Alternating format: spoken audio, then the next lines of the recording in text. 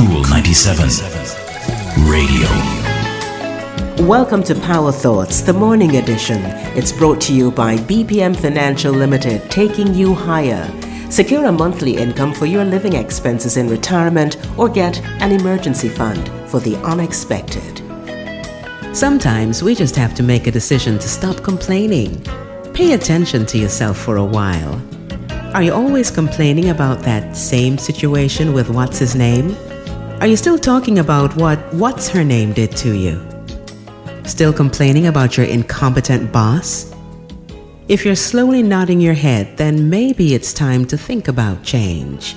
According to best-selling author Eckhart Tolle, when we complain, we make ourselves victims. He says we have three choices. We can leave the situation, we can change the situation, or we can accept the situation. Anything else is madness. Leave, change, or accept. Let's talk about leaving. Ask yourself this question: can I leave or remove myself from this situation?